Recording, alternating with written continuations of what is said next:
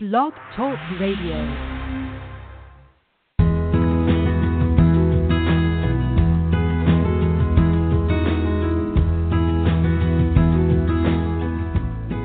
Welcome to Unfolded Hearts Talk, a production of Unfolded Hearts Ministries, a nonprofit organization of biblical counsel and spiritual formation, a ministry dedicated to equipping, encouraging, and teaching.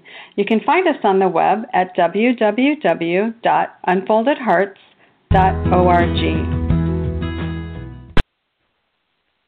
Hey, good morning, everyone. Welcome. This is Deborah Somjak, your host from Charlotte, North Carolina. Thank you for joining us today. Today we're going to be talking about myths and traditions that have developed concerning the meaning of the Christmas. So most of these traditions develop from songwriters where they try to elaborate on the story. And while that might not be wrong in and of itself, these embellishments have become ingrained in our minds. So it's important to remind ourselves, and which we'll be doing this morning, what the Bible actually records and what is merely speculation. And today's guest in helping us to do that is Adam Lloyd Johnson. He serves as a campus missionary with Ratio Christi, and he also teaches philosophy at the Theological Seminaries in Germany. And Adam is a PhD candidate at the Southern Baptist Theological Seminary. Having worked in the field of actuarial science for 10 years after college, he then served as a pastor for 8 years. And while in his 20s, he went through a crisis of faith, stating, are there any good reasons and evidence to believe God exists and that the Bible is from him? In his search for answers, it led him to apologetics and propelled him into a ministry with a passion to serve and share what God has allowed him to learn, and he desires to share with others by equipping Christians and reaching the lost for Christ. Well, good morning, Adam. It's a pleasure to have you with us today. Good morning. Thank you so much for having me. It's a privilege to be able to have this conversation and be on your program. Well, thank you. Thank you so much. Well, I'm excited to talk about this because I think a lot of people, when we listen to songs on the radio and there's so many, the Life Channel has so many Christmas story movies that just pull on our hearts and, do pull on traditions and sometimes myths. So I think this is really good to talk about this, and I'm excited to hear, how you want to share this with us. And also, I don't know if we want to even start, I think for most listeners and most people, it's the notorious three wise men that seems to get talked about the most. So I don't even know if you want to start there or however you want to jump in. We'd just love to hear. We certainly can, and you're right. In your introduction, you hit the nail on the head, and it's, a lot of poets, story writers, songwriters have, wanted to tell the Christmas story in a very beautiful way, a very, God-honoring way, in a very way where your emotions get involved and you really feel there. You're with the characters. I mean, great storytellers do those sort of things. And so, in that sense, I don't see anything, incredibly wrong with, filling in some of the details when you tell a story. I think of like the Nativity story, the movie that they recently put together about Jesus' birth, or like Mel Gibson's The Passion. I mean, when you tell a story like that, of course you've got to fill in some of the details because the Bible doesn't give all that many details, especially about Christ's birth. And so when, folks have written hymns or Christmas songs, they might fill in some of the details that we just don't know. But what happens, as you mentioned, is that we hear those songs so often, and then they get incorporated into our Christmas plays and our Christmas pageants, and we start thinking that those, additional details that were added are actual gospel truth. And so that's why we just have to do a little bit of demarcation. We have to compare what the Bible actually says to, maybe some of the traditions that we've developed. One of those being, as you mentioned, the idea that there were three wise men or three kings that visited Jesus when he was born. Yeah, can you break down some of those? Go ahead and just throw those out, because I think they're the most common that people have, and we don't know how to do that on our own, if you will. Yeah, so for instance, we do know from the Bible that there were that there were wise men, or the Bible calls them magi, who came from the east looking for the king of the Jews. And we know from Scripture that they went and visited Herod, and Herod, asked them questions. Herod tried to figure out what they were doing, why they were there, so on and so forth. But we've developed a tradition of thinking of them as kings and thinking that there were three of them. Now, there might have been three of them. There might have been more. The Scripture talks about them in the plural, so we know there had to be at least two. So there might have been two, there might have been three, there might have been 20. We don't know the exact number of magi or wise men, and we don't know much about their background. There's a lot of historical work that has been done to try to understand these wise men and their background. I wrote an article a few years back about the Magi and how they might have been part of the Zoroastrian religion, the Zoroastrian faith. And so they were looking at the stars. They were looking, we would call them astrologers even. And possibly, again, we don't know, but speculation, possibly some of their information came from Daniel, the prophet Daniel in the Old Testament, when he spent so much time in Babylon. And maybe that's how they knew to look for this particular star. We just don't know. There's a lot of, what ifs. But the tradition, has developed that there were three of them because, the Bible says that when they arrived, they gave Jesus and his parents gifts: gold, frankincense, and myrrh. So the Bible describes three different types of gifts, and I think, that's just why the tradition developed, that there were three of them. But again, there could have been more, and could have been, like 4 of them gave Jesus and his family gold, 5 of them gave him frankincense. We just don't know the exact number. Right. Okay, and do you have any insights on what those gifts, them bringing those particular gifts? No, it seems to be, part of that culture to honor somebody of great importance, to, give them gifts, and especially, if they were viewing this person to be the king of the Jews, they would want to honor him with these gifts. So it was almost a way of paying homage. And of course, that's where our tradition has developed now in terms of gift giving in the Christian tradition. So it's, again, I don't think it's a huge thing to worry about, or I don't think it does a lot of harm to our faith or Christianity to speculate that there might have been 3 or have 3 wise men in our Christmas plays and such. We just need to be careful and remind ourselves so we don't portray an embellished story.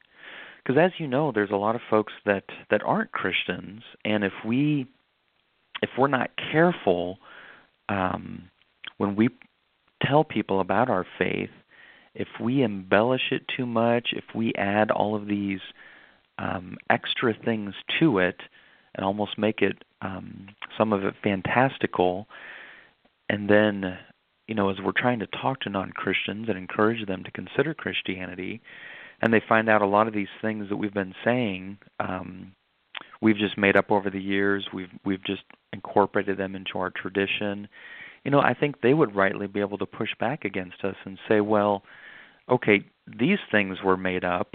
How do you know what hasn't been made up and what is actually true, what actually historically happened? So in our own minds, I think we need to be clear on that. So then when we have opportunities to really have serious conversations with non-Christians and explain our faith to them, we can show them, no, some of those things have developed from song and maybe even legends and stuff, but here's what we know for sure. Here's what the Bible says about Jesus' birth, and this is what we put our faith in. The Bible has to be considered our ultimate authority. Mm-hmm.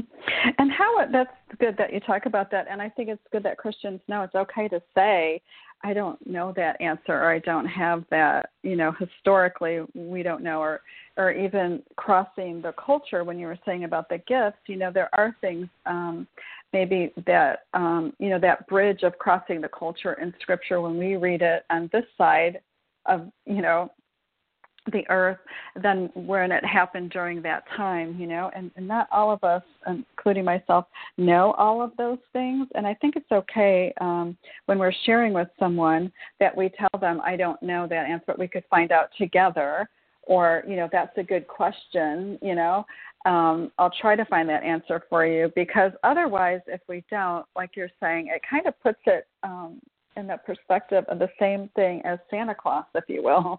Like you learn, that was embellished and that's not true. So then how does this fit with Jesus, So could you share with us and the listeners maybe how would you do that? Like when you're talking about the traditions as far as Scripture and Jesus' birth and his coming, and not even just, when we are those that do have faith, in Jesus and, have come to the understanding of the saving knowledge of Jesus on the cross and his life story.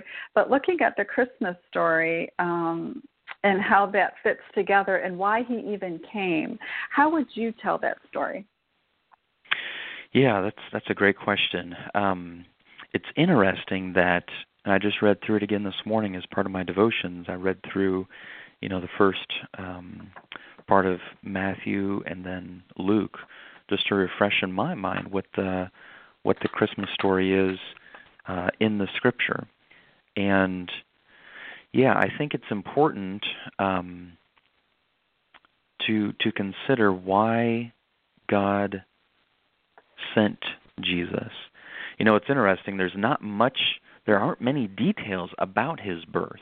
We have the interaction of the angel with Mary and then with Joseph and Elizabeth. And then we have a little bit of details about, his, obviously his miraculous conception and the womb of a virgin. And then we have a little bit about his birth. We know it happened in Bethlehem. We know that shepherds in the area were told about it, and they came and visited. The wise men, we don't know if they came at his birth.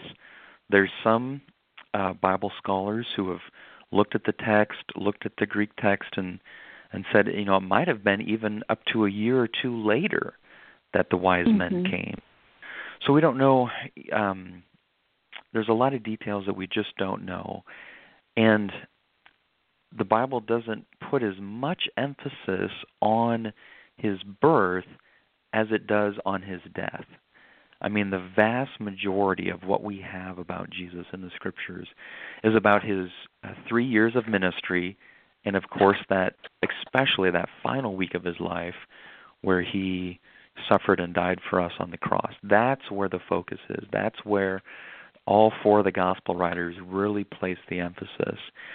And so you have to wonder, as we think through, I think it makes very much sense for us as Christians to also focus, our time and our resources and our thought and our prayers and our consideration on what the Bible spends the most time on.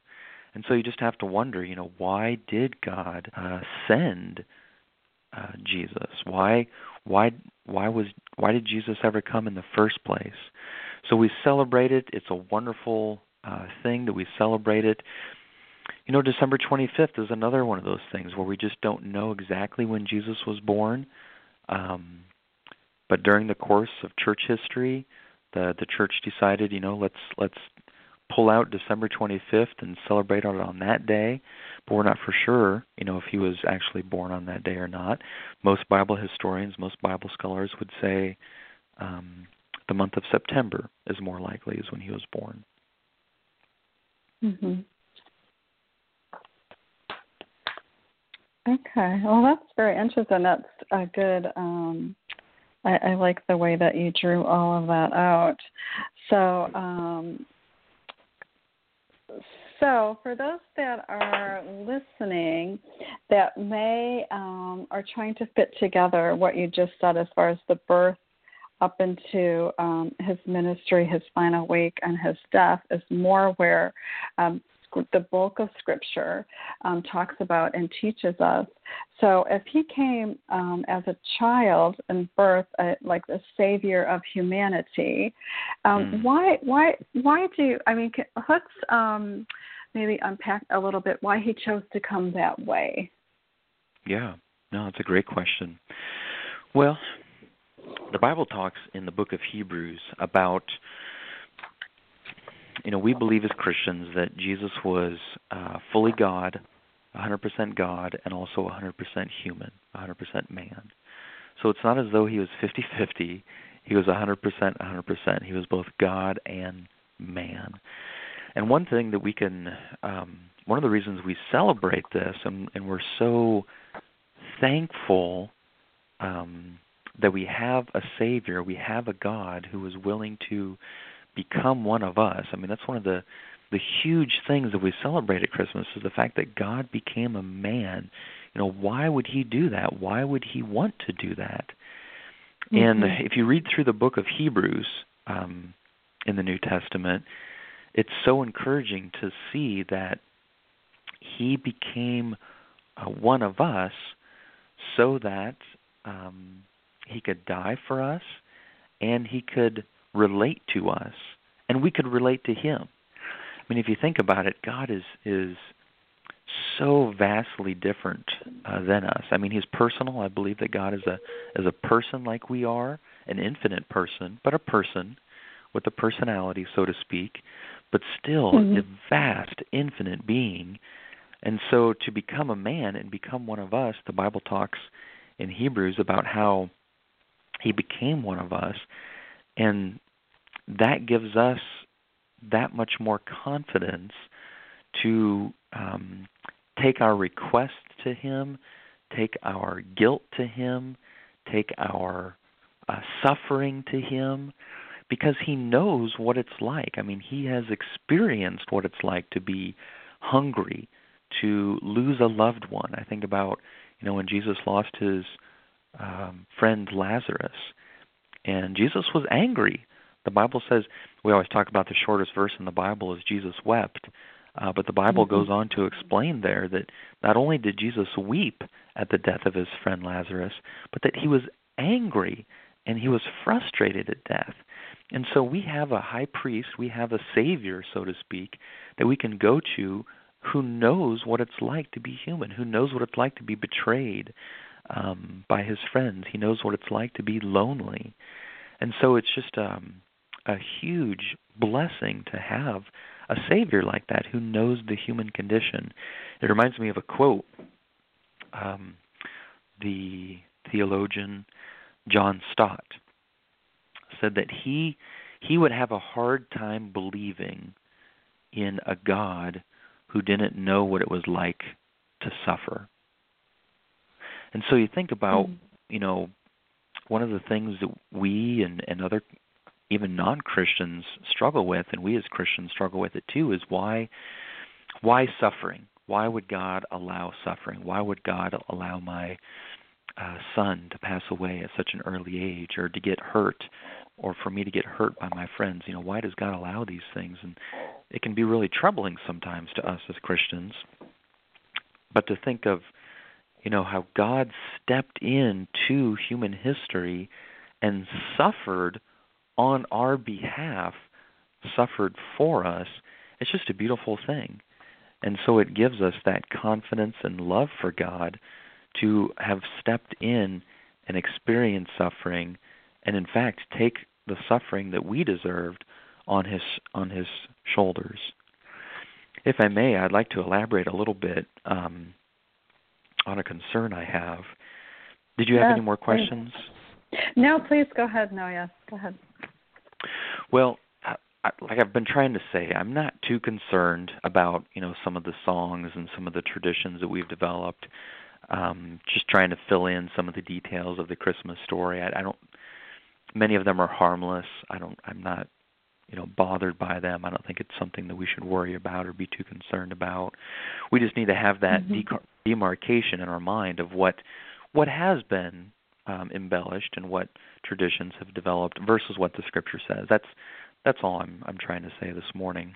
One of my favorite books out there is a book by his name is Paul Meyer, and Paul Meyer is a professional historian. He was a professor of ancient history at Western Michigan University. So he was a Christian, very well-known historian professor in Michigan, and he was a Christian, and he wrote a book about Pontius Pilate.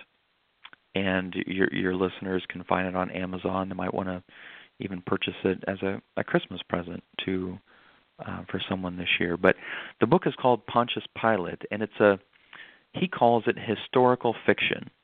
So here's a professional historian who has done his homework, and he's studied everything there is to know about Pontius Pilate, and then wrote a novel that's fiction. It's a fiction novel where he adds some details, but it's as much as he can, he started with the historical basis and then maybe tried to fill in some of the details. But he's very clear that a lot of these conversations, it's written as a very beautiful story. There's speculation that Pontius Pilate and his wife became Christians later in life. So I would recommend that book. But again, just an example of how you can take what we do know from history and maybe fill in some of the details to tell a story, as long as you're clear when you do that yes, you are filling in some of the details that we don't know for sure. So here's my major concern. Let me segue now to what concerns me more. And that's some myths and some, I guess you could call them legends, some traditions that have developed that do concern me. So some of the major thing that I'm concerned about is I want people to understand how they can have a relationship with God, how they can go to heaven. I mean, we talk about going to heaven when we die, but really what we're talking about when we say that is, what we want folks to have a relationship with God that lasts forever. I mean, that's what heaven is. The reason that heaven is such a great place is that we will be communing with God and each other for all eternity.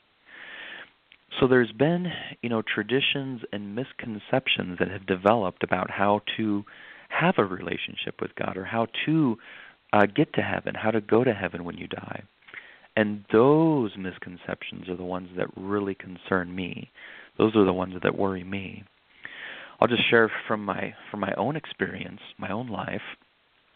So when I was about 17 years old, somebody sat down with me and they said, Adam, if you were standing before God right now and he said, why should I let you into heaven, what would you say? And I would just challenge your listeners to think through that too for a moment. What would you say if God asked you that question? Why should God let you into heaven? What would you say to that? Well, when I was 17 years old, I had a misconception about that. I had bought into a tradition that wasn't true. I told the person when they asked me that question, I told them that I was going to heaven because I was a pretty good person. I hadn't done anything too bad. I tried to be nice to others. I tried to keep the 10 Commandments as best I could. And I thought I was going to heaven because of what I did. I thought that I could get to heaven because of my good works. And I'm so thankful that this person sat down with me and shared this with me, because then they opened up their Bible and showed me that I was trusting in the wrong thing. I had bought into this tradition, myth, whatever you want to call it. I knew about Jesus. I knew about, obviously, God and the Bible. Jesus died on the cross, but I didn't understand how to have that relationship with God. And so they explained to me that if a person would try to get to heaven on their own, if they would want to get to heaven based on what they've done, they would have to be perfect. They showed to me from Matthew chapter 5, Matthew 5:48, Jesus' Sermon on the Mount, where he said, "Be perfect, therefore, as your heavenly Father is perfect." In other words, if you want to go to heaven based on your good works, what you can do to get there, you have to be perfect. And that frustrated me, because I recognized, even by the age of 17, that I wasn't perfect, that nobody was perfect.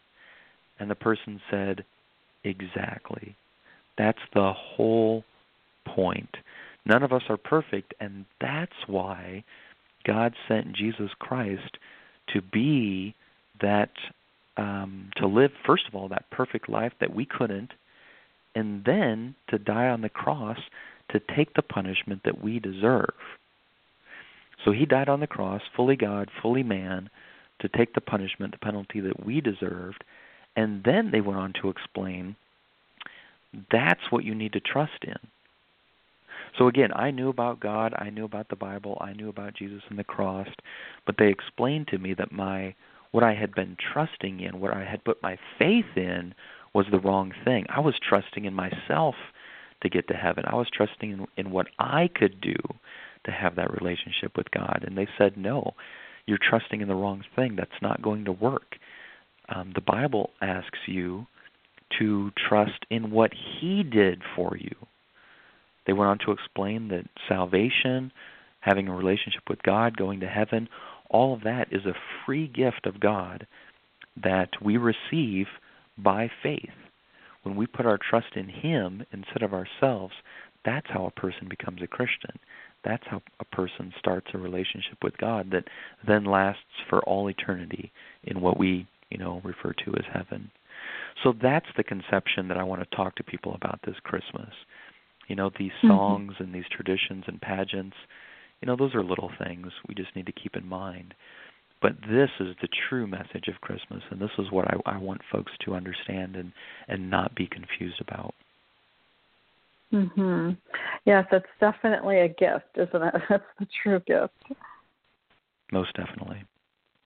Yes. And how do you think people, because I know some people I know that are hurting personally in the sense of grieving a loved one during this time, and just feeling that loss and that grief, and and for some loneliness, because it may have been a spouse that they lost. And then also some people in receiving what Christ did for them, I know sometimes there can be different hindrances or barriers for different people, but sometimes it's this thing of just forgiving themselves, or actually just coming to the point where they receive what Christ did for them. Yeah, you bring up a lot of difficulties. You're exactly right. I mean, this, I'll say the holiday season, Thanksgiving, Christmas, all of this time of the year can be very, very difficult for some folks, and my heart goes out to them. And that's a very large issue. I would just direct people, obviously, to God and their fellowship with him. And like I mentioned earlier, the fact that he knows what it's like to suffer. He knows what it's like to be lonely, to lose a loved one, to, I always go back, especially at funerals, when I have, the opportunity to speak at funerals. I share how, when Jesus was angry and wept and cried out when his friend Lazarus died, Jesus was able to be angry, to hate death, out being angry and hating himself, if that makes sense, as God. Mm-hmm. So in other words, he was able to hate death, to hate evil, to hate suffering without hating God. So you can be angry. In other words, I'm trying to give us, me, all of us freedom to hate death, to hate evil, to hate suffering, to hate sin, to be angry at all those things, and yet not being angry at God. You can do that. Jesus was a perfect example of that. So there is a place for righteous anger. There is a place to be angry at sin and death without letting that anger be directed towards God. It opens up a large conversation about why God allows evil, why God allows suffering. Very difficult topic, but it's something that we need to think through and really pray through and seek God for answers in. But let me turn to the second part of your question now. Yes. And that was, remind me, I'm sorry. Some people just have a hard time either, they'll say the words of forgiving themselves, but actually receiving Yes. what it is that Christ did for them. Yeah. That's right. Yeah, I had that answer in the back of my head, but then I forgot the question. No, that's okay. So my recommendation for anybody in this situation, and it's not, because it not only applies to, somebody struggling with shame or guilt that they've been forgiven for, but it can be any situation, any situation where they've got these feelings or emotions that just aren't true. I mean, we're emotional beings. We have these feelings, and feelings are notoriously unreliable. I mean, we, as you know, our feelings can ebb and flow based on our circumstances, what we had for supper last night, how much sleep we got, that feelings are wonderful, emotions are beautiful things that God has given us, but we don't want to consider them gospel truth. We don't want to rely too much on them as giving us accurate information. So, when we have these emotions, whether they be shame or guilt or anything, anxiety, depression, worries, whatever it is, my encouragement to folks is to combat those feelings that aren't true with the truth. And so, when I'm counseling somebody, my number one advice to them, whatever they're struggling with, and what you mentioned was shame and guilt, forgiving themselves, so to speak, my encouragement to them is to consistently and discipline in a disciplined sense, a daily basis, an hourly basis if need be, tell themselves the truth. Sometimes we have to fight against our feelings, fight against our emotions with the truth. When I say the truth, I'm primarily talking about God's Word. So when somebody's struggling with that, having a hard time with, shame and guilt, and Satan is the accuser, Satan is going to whisper in our ear, so to speak, and cause us to still have these sort of feelings of guilt and shame. But if we're forgiven, as Christians, we want to take God's Word and constantly remind ourselves what God has told us. And we can be confident in that truth, that we are forgiven, that it doesn't matter as much as what we think. What matters is what God thinks. And when He says that your sin is as far from the east as from the west, we just need to constantly tell ourselves that Jesus paid for our sin, God loves us and forgives us through Christ, and to be consistently telling ourselves that and fighting sometimes our emotions and our feelings when they creep up and want us to, believe lies. So that's the advice that I give folks. Yeah, that's good. And I think another way, I know I'm just saying what you just said just in a different way for our listeners, is that it's actually just receiving the truth of what God did for you, because we don't find, and sometimes I'll tell some of the people I counsel with, that we don't find in Scripture theologically an example for forgiving ourselves.